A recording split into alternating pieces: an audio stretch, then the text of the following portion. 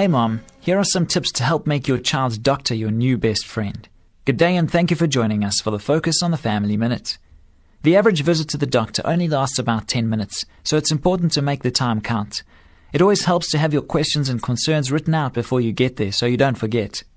Also, if your doctor has a busy schedule, try calling ahead and asking about the best days and times for an appointment. Not only will this reduce your time in the waiting room, but might even give you more attention from your child's doctor. And always be polite to the staff and nurses. They're in the business of keeping your family healthy, so you want them on your side. You might even take time to send thank you notes and pictures of your kids for their bulletin board. Anything you can do to keep your relationship with your family doctor strong is worth the effort. For more information on family issues, please call Focus on the Family in South Africa on 031 716 3300 or log on to our website at safamily.co.za.